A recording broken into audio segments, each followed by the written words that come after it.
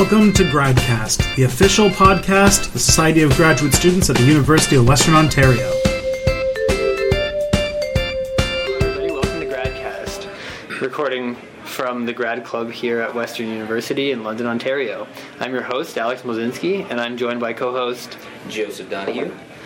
All right, and today we are here with Mike Aloisio. Hello, Mike. Hello. And Mike is a history major? PhD? History Not major. PhD, yes. Sorry, this is not undergrad anymore. I sometimes revert back to my old ways. I'll let it go this time. Anyway, so tell us a little bit about what you study. I study black healthcare activism in the first part of the 20th century, about 1900 to 1930, give or take, and focusing in the urban industrial Midwest, specifically Chicago, Cleveland, and Detroit. It's an interesting topic. It's one I really care a lot about. I'm just sort of looking at the different ways African Americans during that period sort of mobilized resources and advocated for not just better health within their communities, but better access to health care, and sort of altering this idea of African American inferiority in terms of health. So set the scene for me here. Like, what was life like back in this time? Oh gosh, that's a very broad question. In terms of healthcare, Let's just paint the picture of like what's going on in America at this time. okay, so early 20th century America, it's not quite as rumble-tumble established as we would think about it now. And in 1900, the majority of the African American population in the country is actually living in the South. There are small but established communities in a lot of northern cities, especially the larger ones like Chicago, like New York, Cleveland, Detroit, places like that will have smaller ones, but still nevertheless established. In the South, racial segregation is pretty well codified and established. There's a firm understanding in terms of social code, sort of unspoken rules about how the two races, black people and white people, are supposed to interact in terms of propriety. In the North, those rules also exist. They're somewhat different depending on region and depending on each individual city. I don't know. Actually, one of the interesting things is like sort of Rayford Logan, who's this guy who sort of studied African American life at the turn of the century, sort of described the period as sort of the nadir of black life in the United States. Sort of that point where racial violence was at its peak and sort of legal equality, social equality was at its lowest. So maybe that's sort of an answer to your question about what black life was like at the turn of the century, the first part of the 20th century. Rough times. Basically, at that time, it was like as bad as it got. Yeah. I mean, you're reluctant to sort of say, oh, well, this time is worse than that time. Is sort of the failure of Reconstruction worse than the deprivations that happened during slavery? But sort of when we think about it, when we think about sort of what was promised and what was taken away, it was not a good place to be. Okay. There was a lot of challenges and a lot of sort of problems in place. So to rephrase that, I guess it was very hard. At that time. Yeah, there was a lot of problems. Yeah, the civil rights movement is the 60s, right? So we got like another 30 years before this kind of happens. That's actually a really good question. One of the things that we sort of talk about when we talk about black history, especially in the 20th century, is we have this debate between sort of a long civil rights movement and a short civil rights movement. The short civil rights movement is sort of the traditional one that happened sort of in 1954 to 1964, Brown versus Board of Education, and then to the Civil Rights and Voting Rights Acts of 1964. Martin Luther King, Malcolm X is sort of his harsher counterpoint or more aggressive counterpoint. Not harsher, that's not the right way to put it. And then we have sort of this question about this long civil rights movement, which is sort of what I tend to talk more about. It's this idea that the struggle for civil rights is a longer struggle. It sort of can trace its origins back to the beginning part of the 20th century. And it's broader, it's more inclusive. It's not just looking at sort of the kinds of political equality in law that we sort of see with the Voting Rights and Civil Rights Acts, but it's looking towards social and like socioeconomic and equality, so sort of social justice. I think Martin Luther King talked about sort of, the civil rights movement. The point of this struggle isn't just one law or one set of laws, but rather to address sort of the evils present within the very structure of American society. I should mention right now that it is February, and that means it is Black History Month here in Canada, which I just learned is also in the States. Also in the States. All right. Here in North America, in Canada and the States. So it is Black History Month, so this is a very relevant episode for that right now. I have a couple of questions here for you that unfortunately you were supposed to be interviewed by one of our other hosts, Romina. It was going to be your first time. I'm sorry you can't be here, Romina, but we are asking your questions, so you're here in spirit with us. So I guess to start things off, really, what sparked your interest in this topic? It's a very specific topic, and you said you are quite passionate about it. So, it was one of those things where it's a case where a topic, an area of study, sort of finds you. I was doing my MA out in the University of New Brunswick, and I was definitely interested in American history and sort of the period, but I sort of didn't have a specific idea of what I'd wanted to look at. Sort of African American history had interested me, and so when I was casting about for what my MA thesis would be about, something that I would want to write 100 pages about and do some archival work on, this idea of this one black hospital in Detroit that I'd read about in another book had sort of stuck with me, and I was wondering what the deal was there, like what had happened, who were these people that found it, and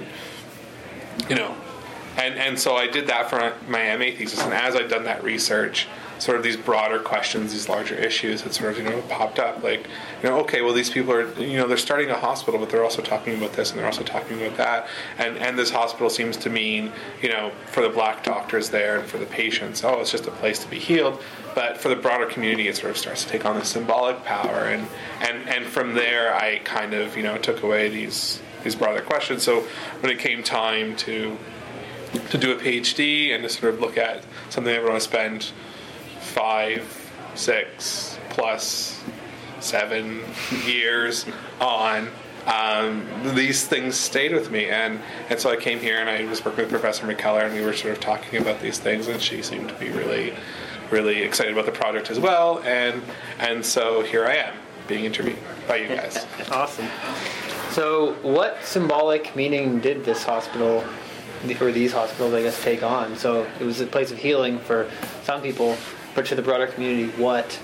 Well, when we think about hospitals now, we sort of, they're especially in Canada, they kind of have this mundane quality to them. They're very commonplace. Not to say that the stories or the things that happen to people there aren't dramatic and traumatic and life-changing. But for the African American community at the time, you have to remember that sort of, again, going back to this idea that it was the nadir of black life in the United States. I mean, African Americans were regarded as an inferior peoples.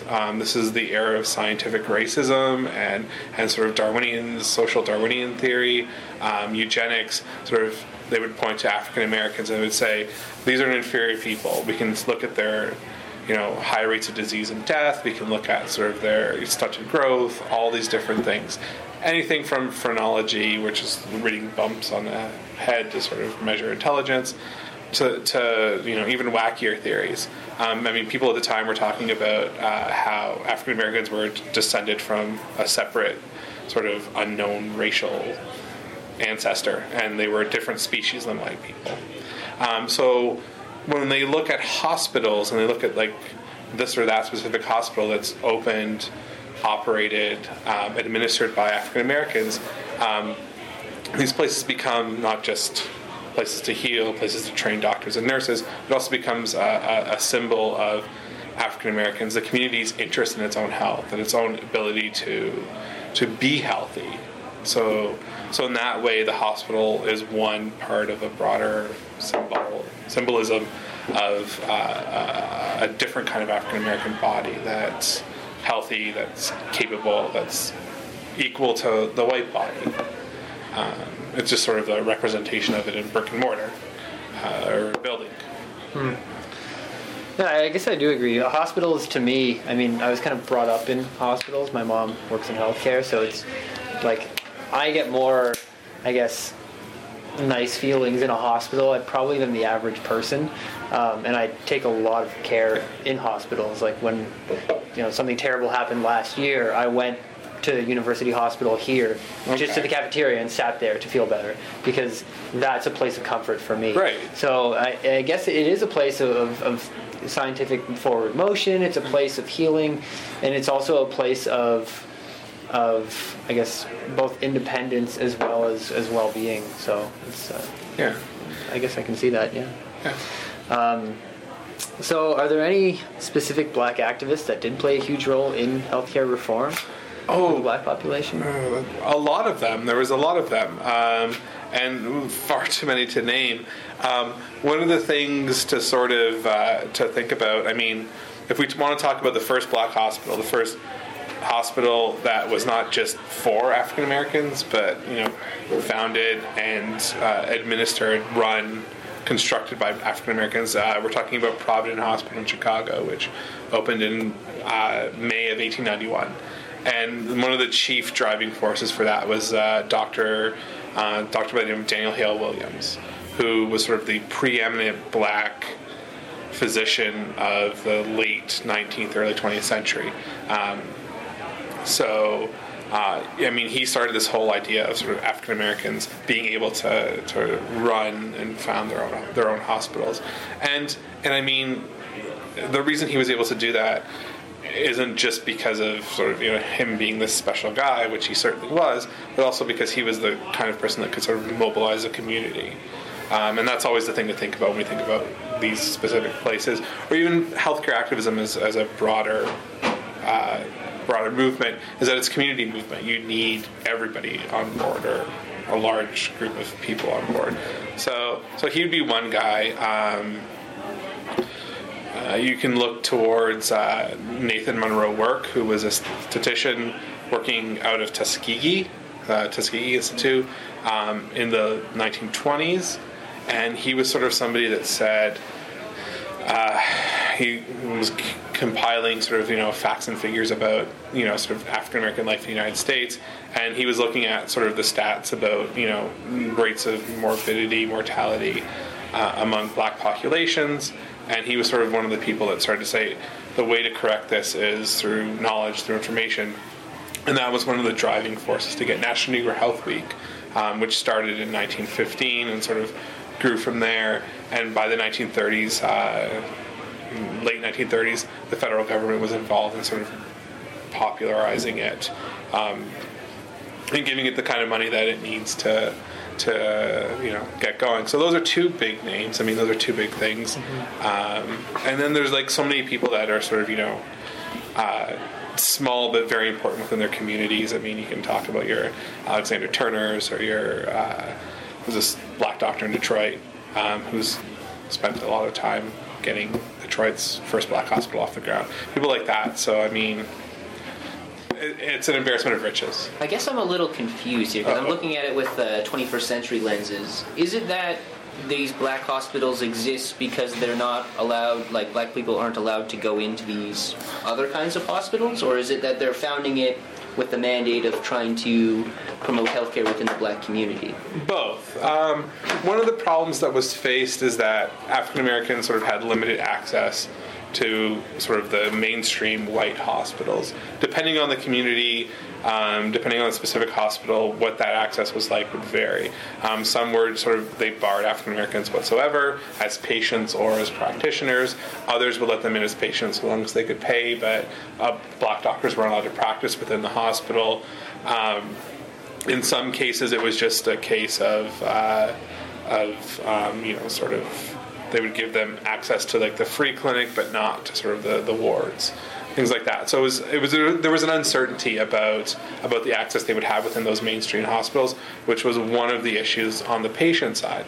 On the practitioner side, in terms of doctors and nurses, very often they would not be given access, or whatever access they did have was very circumscribed. So they could admit patients, but they couldn't treat them there. African Americans could serve as orderlies, but not as nurses. They couldn't get into the nursing schools. So I mean, these places were starting off from a position of the access that we have here is not equitable, and it's not fair, and it's not reliable. So they went from there, and then it's like the only way we can ensure this is to have these places for ourselves. And that decision in and of itself was a controversial one, because many African American leaders were like, no, if we open our own places, all that's going to do is have those white hospitals be like, well, you've got a black hospital now, so you don't need us, and they would close their doors completely. So every time one of these hospitals was going to start off, or every community would sort of face these challenges, the first question they asked is like, do we build our own place, or do we turn all of our efforts towards fighting to break down the color line at the big white tax-funded hospital down the street? And the decision they reached varied from community to community, necessarily so. Did any of that door closing happen? Somewhat, yeah. In Cleveland's white hospitals, by the 1930s, when Cleveland opened its first hospital, I think it was Mercy Hospital. I think it opened in 1928 or late 1928 or early 1929. By the time that had opened, Cleveland's white hospitals were sort of closing their doors, and they'd spent a lot of time sort of staying integrated in comparison, especially to Chicago and Detroit. So I mean, that's one example. In Detroit, as the migration of African Americans into the city increased from about 1905, 1910 to 1930, the faster the pace of migration, the more and more the hospitals worried about being overwhelmed by African Americans that they regarded as not quite worth healing, the more and more they closed their doors to them. So you do see that happening where that segregation or that exclusion gets worse and worse over time. So with the opening of black hospitals and possibly the closing of doors at what I guess we'll call white hospitals, which I feel really weird saying. Well, it's just it's thinking about it as sort of like a mainstream healthcare system, but the weird reality of it. Well, I mean, it's the weird reality of thinking about the healthcare system, which we sort of regard as so neutral or value neutral, as being very reflective of sort of these kinds of sociocultural realities. I guess with all that going on, how did that influence public policy, I guess, within the U.S. and healthcare policy? Because it must have had some kind of dramatic effect over time. You see it sort of start to break down in the 30s, and then more so after World War II, when segregation in general starts to break down.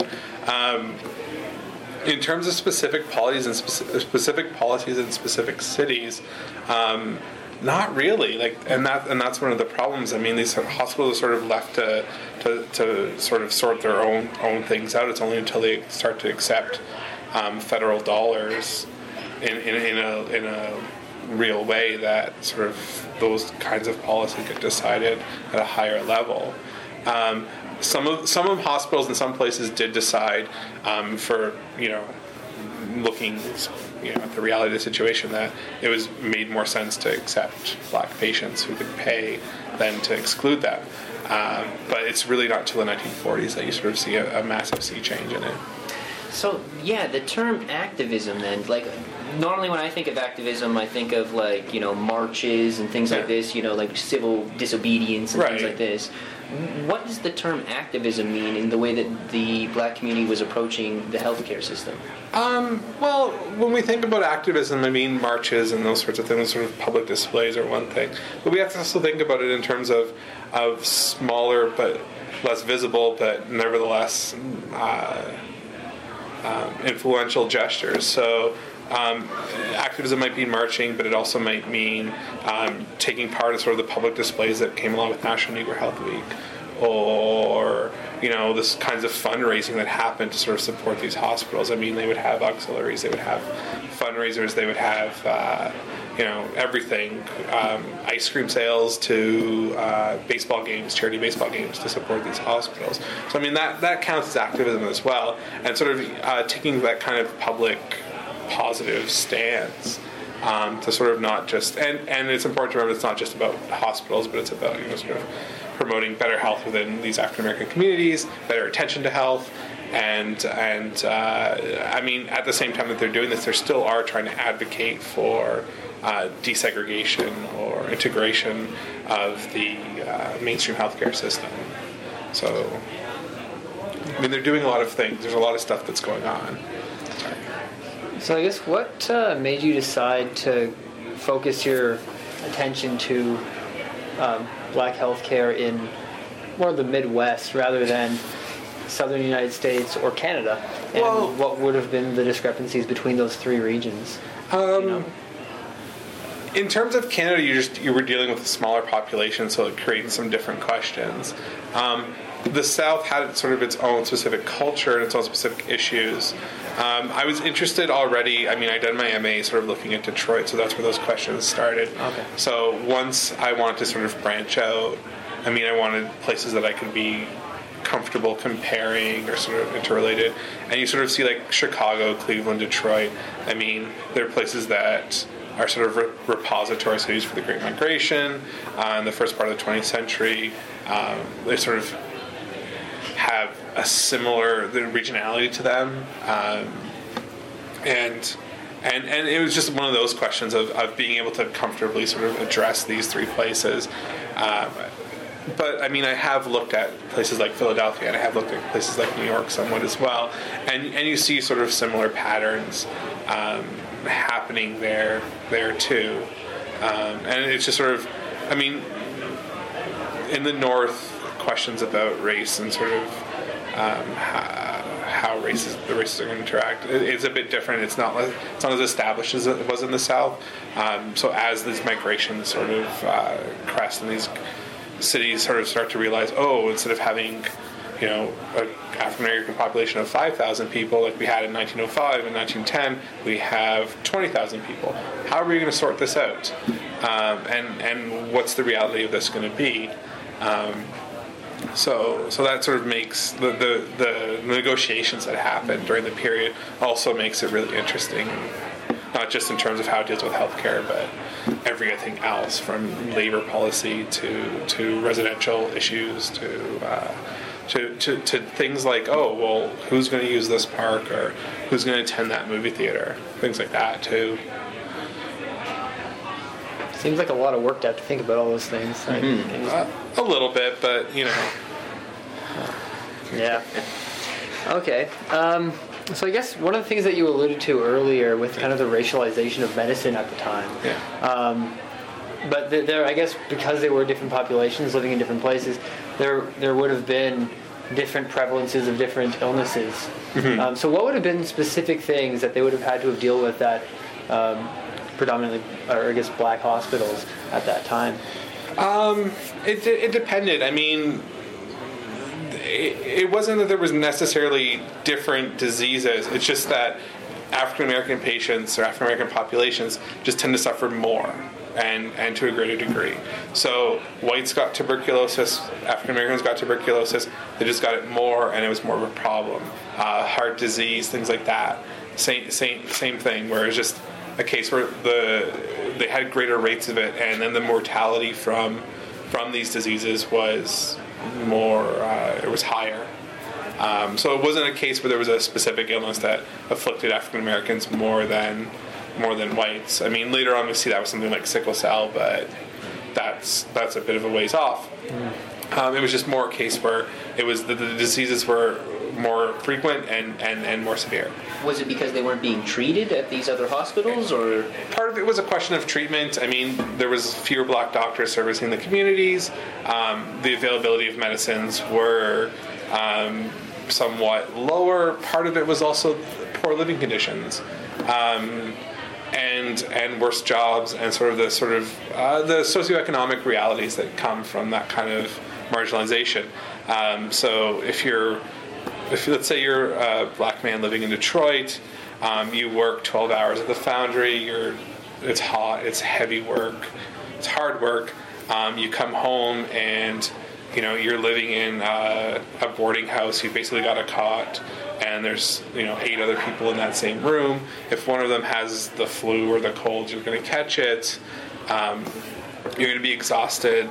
You're not going to have the opportunity to go take the day off or go to the doctor necessarily. And so you can see a situation where this, after it persists time after time, is going to be problematic, and you're going to see other problems that sort of flow from there. I mean, when we think about health, it's really easy to sort of think about health as its own thing, but as historians sort of look at it as it's like this nexus point of all these other issues. So it's like, political stability, economic stability, sociocultural stability, and they all sort of touch on this area of health. Like, can you go to the hospital? Do you have, the ability to take a day off when you're sick, or are you living in this crowded house with all these other sick people and the germs just being passed around?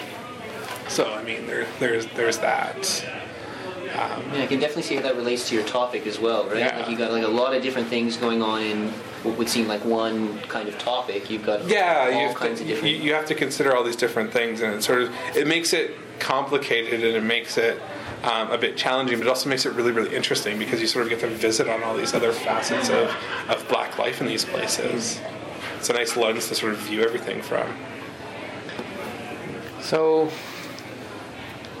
with these hospitals, they would have had to have been fully staffed. How big were they, and how difficult would it have been at that time for a black person to become a physician? Would they have needed to have probably the same title education as a person working at another hospital? And would having a hospital sort of as an epicenter of healthcare be more useful? Because back then, from my understanding, I read a lot of New England Journal of Medicine. So what has been described is that there used to be more of physicians actually going to the home, visiting people, but that's less efficient. You can't get through as many people that way. So it would probably have been better for these whole populations if they had a place to go. Sure. A lot of questions at once, sorry. It's okay. One of the things to think about with medical practice at the time, you're right, there was more house calls. And one of the reasons for that was that the state of medical technology at the time was such that there wasn't a lot that the physician could do in the hospital that they couldn't do at home. There wasn't a lot that they could do, period. In the early part of the 20th century, the hospital was only starting to move towards the center of medical practice.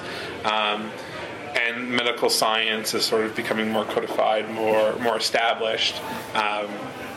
In the 19th century, it's sort of like an open. It's wide open, and it's a lot of whatever is medicine is based on efficacy rather than science or practice. So that's one of the things. The hospital is only just starting to to move towards the center of medical practice. In terms of what doctors have to do to become doctors, that again only in 1910, 1911, there's this guy named Abraham Flexner. He goes around to all the medical schools in North America. I think he actually comes to Western. He gives it a failing grade. Or no. He says it's all right, but it needs some improvement. Okay. Don't kick me out. But yeah, and he goes around, he does the hospitals, he does the medical schools, and he basically says, here's the problems that are happening with medical education. There's too many schools that are not up to snuff. They're not meeting standards, and they're basically just handing out. They're degree mills. They're handing out diplomas to anybody that can pay. There's too many hospitals that aren't up to standards. They're basically houses with beds and people that are doctors and nurses, or claiming to be doctors and nurses, that are staffing them. So he proposes all these changes.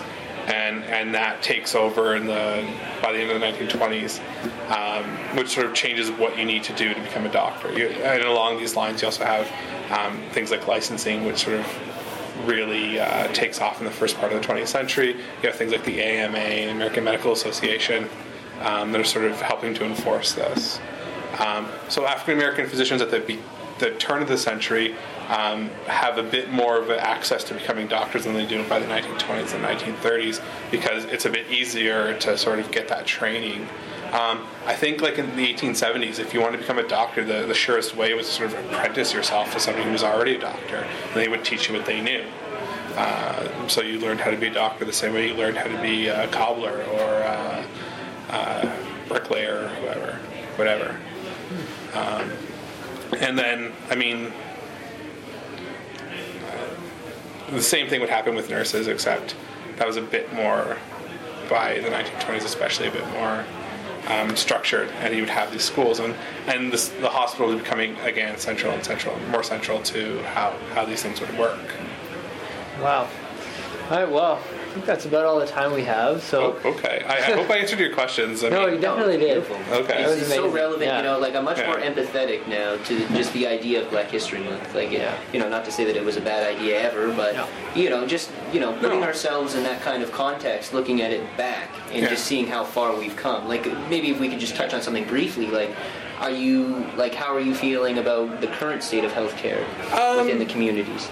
That's really interesting. I mean, we still see these racial disparities in terms of rates of health, not just in the United States, but in Canada as well.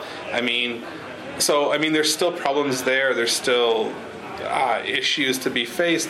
Whether or not they're the same kinds of structures that are sort of driving those problems, it's kind of hard to say. But there's still things to be addressed. There's clearly still, again, going back to that long civil rights movement, not just stretching, the struggle for civil rights and social justice backwards in time, but also taking it forward and saying that's not done. These fundamental problems still exist, and there's still things that we still need to talk about, and so we still know that they exist. There's still work to be done. There's still progress to be made. I guess that would be that. I feel like that's a better positive note to end on. Yeah, okay, definitely. awesome. Wonderful. Right. Thank you so much, Mike. Thank you. Appreciate it. Thanks. Thank you very much. Everybody, be sure to tune in next week. Thank you for listening to GradCast. That's all for this week. If you want to send us some feedback, or if you want to come on the show yourself, email us at gradcastradio@gmail.com. Be sure to hook us up on social media. On Twitter, we're at GradCastRadio, and look up GradCast Radio also on Facebook. If you want to subscribe to the podcast is located at gradcast.podbean.com, and it's on iTunes. And while you're there, why don't you leave us a review? It really helps us out. We'll see you guys next week.